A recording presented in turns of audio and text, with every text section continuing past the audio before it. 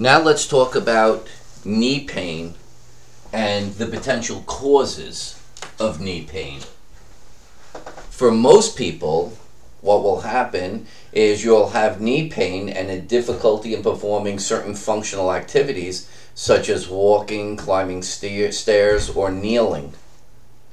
You'll go to the medical establishment, an X-ray or MRI will be performed, and typically a meniscal tear or arthritis leading to possibly the diagnosis of bone-on-bone will be created, and you will be suggested to get some sort of surgery, meniscectomy, unfortunately for so many, an unnecessary knee replacement. Now, the thing that you must understand and will help you to determine whether what you're being told by the medical establishment is valid, which in most cases it's not, and I will present you the evidence of that, is the fact that the knee joint is actually made up of two joints. Most people don't even realize this. The knee joint is actually comprised of two joints. The first joint is the joint between the kneecap and the thigh bone, and the second joint is the joint between the thigh bone and the lower leg bone.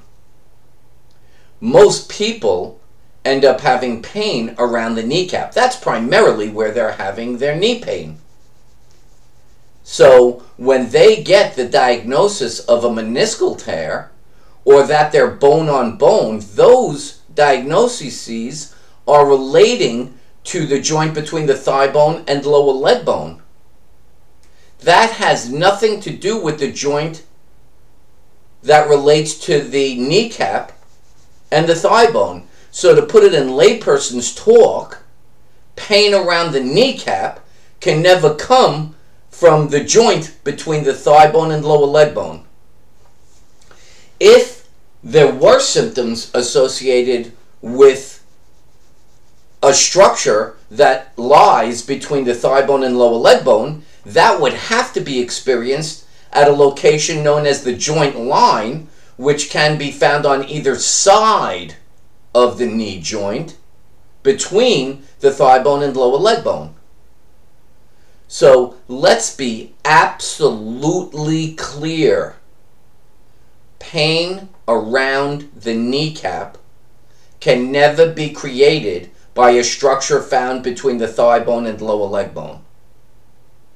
Now, if we look at these two, if you want to just address the two diagnoses, when we talk about the meniscal tear, in most cases, the meniscal tear that's being identified is a degenerative tear that has occurred over time and has been there way before you have pain and will be there way after you have pain. And it can't even be associated with pain because the meniscus, that cartilage that lies between the thigh bone and lower leg bone, is actually created from fibrocartilage.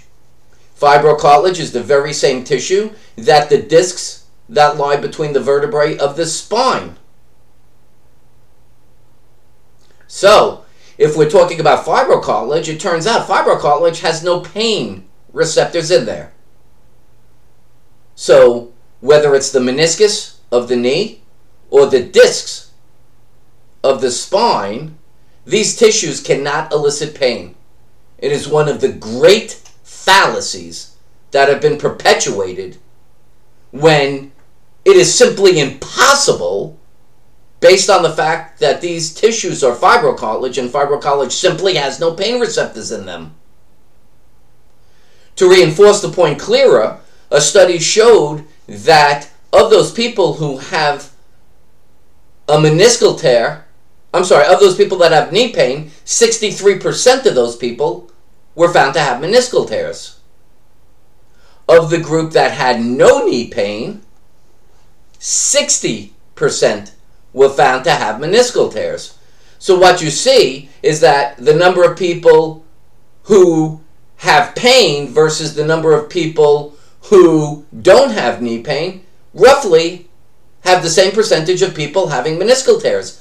That basically represents the fact that meniscal tears are independent of knee pain. And that's because meniscus has no pain receptors in there. So the group that's actually complaining of knee pain actually has the knee pain coming from another tissue that just happens to be in the knee area. That's what that represents. So if you're diagnosed with a meniscal tear, let's right off the bat just acknowledge that's a meaningless diagnosis, because the meniscus, first of all, cannot elicit pain, and secondly, the structural variation that was found is simply degenerative. It's very slow in its progression, and the body is healing it, and it doesn't require any intervention. It will be there for your life, and it won't have any effect on your life. It's simply occurring due to wear and tear. The bone-on-bone situation can be easily discussed and determined to be valid or not by looking at the range of motion of the knee joint. And the premise of bone-on-bone implies that there's no joint space, and if there's no joint space, that means that the two bones that make up the joint would have difficulty in being able to glide, which is where they shift on one another, which is required for the person to actively move the joint. So, if the person is to be considered to be bone-on-bone, then you have to have a situation where there's a major loss of range of motion, and at the end point where you cannot move the joint any further, if you try to push the joint, it would feel like a bone is hitting another bone. Literally, the continued range of motion is blocked by the bones hitting one another. That is the only physical presentation that justifies that a joint is bone-on-bone. An X-ray or MRI cannot possibly identify whether a joint is legitimately bone-on-bone. I know the orthopedist would love you to believe that, but it's simply a fallacy. It's just meaningless. Because there could be a 1/10 of an inch, a 100th of an inch, a 1,000th of an inch, some level of joint space still available, and the joint at that point still functions perfectly, but certainly the diagnostic test nor the individual who is evaluating it is in a position to identify whether that level of joint space still exists. But the body can, because it will present whether you are in fact bone-on-bone. And again, that representation is if there is a major loss of range of motion, and at the end point of that loss, it feels like a bone is hitting another bone. So, that's how you know if you're bone-on-bone. If you're not, if you have full range of motion, you would ignore that diagnosis anyway. In terms of the meniscus, we've recognized that it's actually made of fibrocartilage, so it can't even elicit pain signals. The fact that a tear is identified on an MRI simply is indicative of a degenerative tear that has occurred over time. It is not eliciting symptoms. The function of the joint has not been inhibited at all. So that's a way of diffusing anything that a orthopedic surgeon might present to you. Now, if we're talking about the kneecap aspect of the joint between the kneecap and the thigh bone, there's actually 3 primary muscular causes of pain at that point. And what you want to understand about the kneecap is the fact that its position in the knee joint is controlled by the thigh muscle, the front thigh muscle, the quadriceps muscle. The quadriceps muscle begins at the pelvis, runs through the front of the thigh, then attaches to the kneecap via the quad tendon. The kneecap on the bottom is then attached to the lower leg bone by the patella tendon. So the mechanism is the quadriceps muscle to the quad tendon, to the kneecap, to the patella tendon, to the lower leg bone. So when you are straightening your knee, the quadriceps muscle is attached to the kneecap, and the kneecap is attached to the lower leg bone. That's how the mechanism works.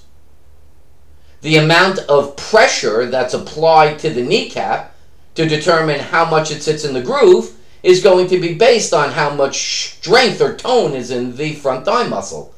Now, there's a natural tendency for the front thigh muscle to be stronger than the back thigh muscle, which is the hamstring, simply because of the fact you do everything in front of you. You stand up, sit down, you walk, you climb stairs, everything's done in front of you. And as a result of that, there is a tendency for the front thigh muscle to be stronger than the back thigh muscle. In a case like this, If that front thigh muscle was stronger, it might have a tendency to shorten, and in doing so, it's going to pull up excessively on the kneecap. If it pulls up excessively on the kneecap, then it can cause increased compression of the kneecap. So that when you bend your knee, the kneecap is compressed more than it should be, and that can create irritation. A common functional limitation is somebody who says that if they sit for a while and then try to stand up, they have writhing knee pain around the kneecap.